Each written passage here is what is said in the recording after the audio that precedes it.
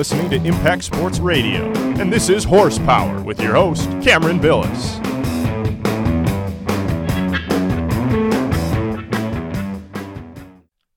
All right, you're listening to the Horsepower Podcast on MSU Impact Sports, courtesy of Impact 89 FM. My name is Colin Jackson, and I'm alongside DJ Spencer Spenny Ray. Spencer, what's up, C-Jax? How are you feeling? That's right. He's calling me C-Jax because we are also your favorite hip-hop duo on the station, coming straight from the Vibe. Anyways, a lot's been happening in the NBA lately. Obviously, we're in the championship series where the Spurs are up 3-1 on the Miami Heat. But first, let's talk about the Pistons. This happened a while ago, but how do you feel about Stan Van Gundy taking over the team?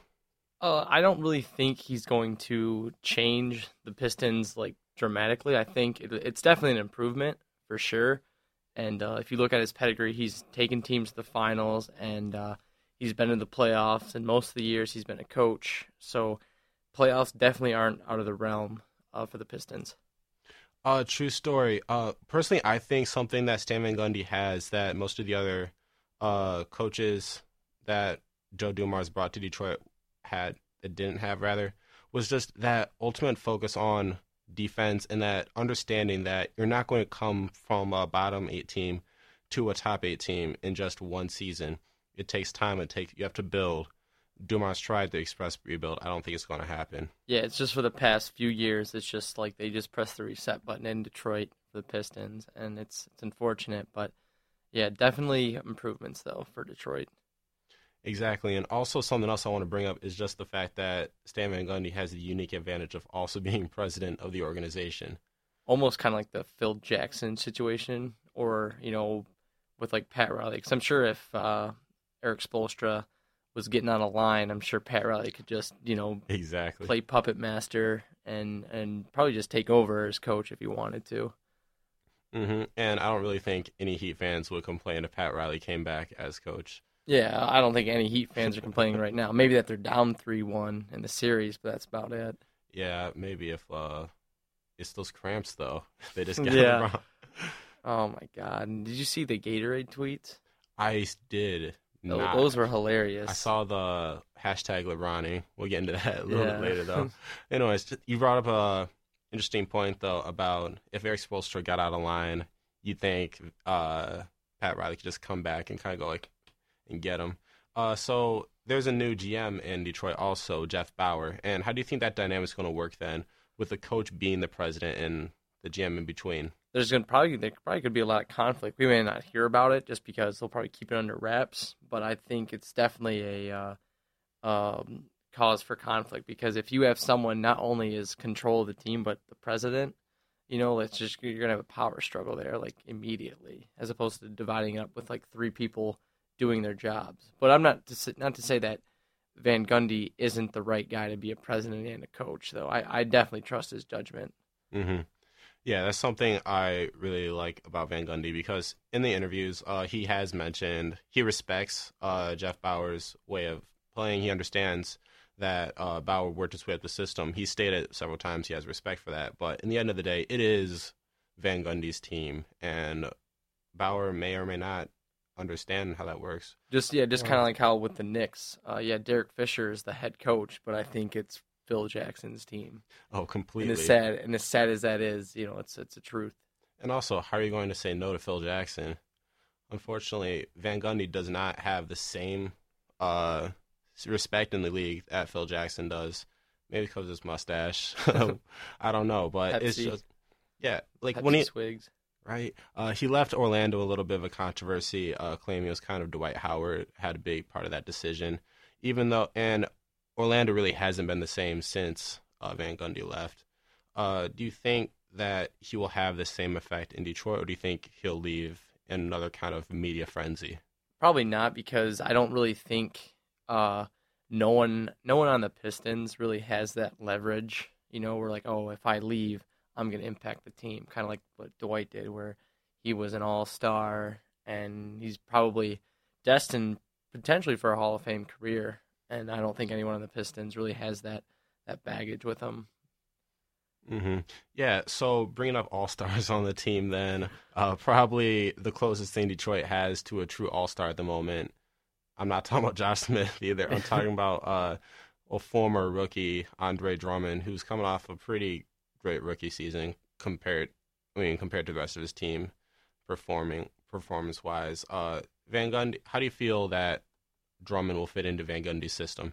Well, you and I talked about this earlier, is how he uses, how he's going to utilize the big man, not have too many bigs out there, kind of like balance it out, and having two big men as opposed to three, and playing a little more small, get some athleticism out there. Because Detroit, they have some athletic players out there, and we didn't really get to see it much this year.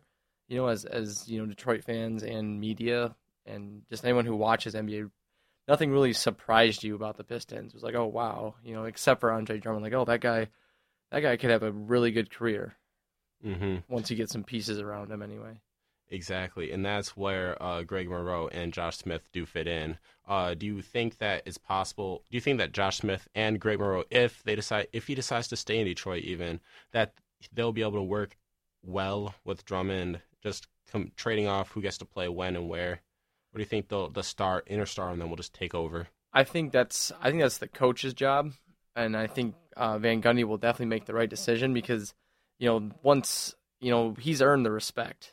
Van Gundy's really earned the respect, probably of the players, and just he'll have control of the locker room, and I think he'll handle it well. And the guys who some of the centers like Drummond and Smith, I think they'll understand their role. And once Van Gundy establishes their role, I think they'll fit in, and things will just kind of mesh together, and hopefully we'll see improvements. Yeah, just to give some idea on Andre Drummond's stats, he's right now shooting a career field goal percentage of .618, free throw percentage of .402, getting about 10.8 rebounds a game, 1.6 blocks a game. Meanwhile, Dwight Howard, just to give some comparison to Van Gundy's last phenom big man, Dwight Howard's career stats are .579 field goal percentage with shooting about a little bit higher free throw percentage, .574, and also a higher block percentage, but those go up with age, correct? Yeah, you definitely, but you're talking about two different athletes, though. I think Dwight Howard, he's an established elite center in the league, and Andre Drummond, he's definitely getting his feet wet, and definitely a good outlook, on his career. That as a Detroit fan. Mm-hmm. How much do you think maturity does play in Andre Drummond's playing? Obviously, he made his fair share of mistakes last year as well. It's huge, and just keeping your composure, especially being on a team that has a lot of work to do. I'm sure that's frustrating.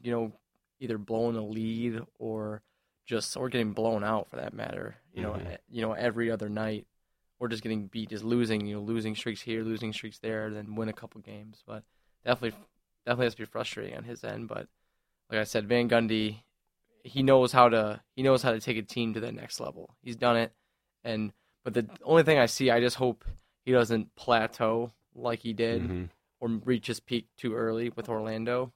But I think Andre Drummond will definitely favor from it, and all the centers. Maybe Josh Smith's percentages will go up, his shooting percentages. Right. Last season was definitely one of his all-time worst in his career. Going from in the 600s of a shooting percentage to below 400 the very next night, it's just a roller coaster ride. And Josh Smith, this was actually one of his first year, and I want to say 7 in Atlanta, that he hasn't made the playoffs. And he's expressed even his own disappointment in that, saying that there's a losing culture in Detroit. And how much do you feel that this is Josh Smith projecting blame on others, or do you think he justly deserves the blame he's been receiving as well? He definitely deserves the blame, because if you're getting paid $13.5 million, you have to perform. It's that simple, or or you're not going to be there anymore. They'll find a way to get rid of you, and I think if he has as terrible as years he did last year, he's on his way out. Okay, so do you think the Detroit will try and pay Greg Monroe the money and try and find some way to ship off Josh Smith? Yeah, I don't really think anyone in Detroit is worth a max contract. I know Monroe wants that, but no one on that team is worth a max contract. Sorry, Billups. Chauncey! No, but true story. Greg Monroe, obviously, no one on the team does have a max contract right now. highest contract is belonging to Josh Smith right now. But other teams around the league are expressing interest in Greg Monroe, like the New Orleans Pelicans, for example, are trying to get someone to back up on Anthony Davis. But obviously, Stan Van Gundy has the option of matching anything the Pelicans have and keeping Greg Monroe. And he's expressed interest in keeping him. Do you think that Monroe will ever come down, or do you think he's just set? I think it really all depends on the success of the team this year. If he sees that, Detroit's rebounded off of last year and that there's signs of improvement and progression, then yeah, I think he could definitely lower his price and maybe making Josh Smith money, but not quite Bosh money or like Big Three money. But, okay. Yeah, over time we'll definitely see that, and he has to make his case. If he plays well, he'll have more leverage in contract talks. But if the team's not doing well and happens to slump, then he's definitely see him in New Orleans. That'd definitely be a huge possibility. So you envision at least one more year in a Pistons jersey for Greg Monroe? Oh yeah. All right. Well, switching gears a little bit from Detroit basketball, we're going to the exact opposite, and that is the NBA Championship Series. Have you been keeping up? Oh, yeah. It's been a great series with the Spurs and the Heat. Heat blown out these past couple games. That's something you rarely ever see, even in the regular season. They usually end up blowing out a team every week, at least once a week.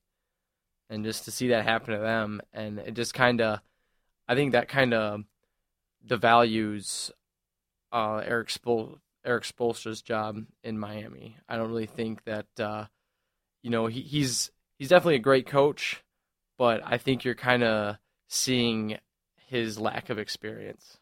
Being severely outcoached in these two games. Like you never see that with the Heat.